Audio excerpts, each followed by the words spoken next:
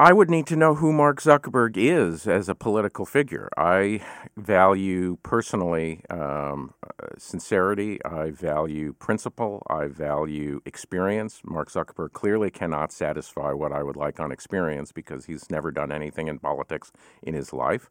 But I have no idea what his platform is going to be. So I would need to hear who he says he is and demonstrate through his actions and words whether he seems credible on that before I would decide whether I could vote for him. I certainly wouldn't completely rule him out, but the complete lack of political experience combined with his unrelenting youth make him highly unlikely for me to want to go for him.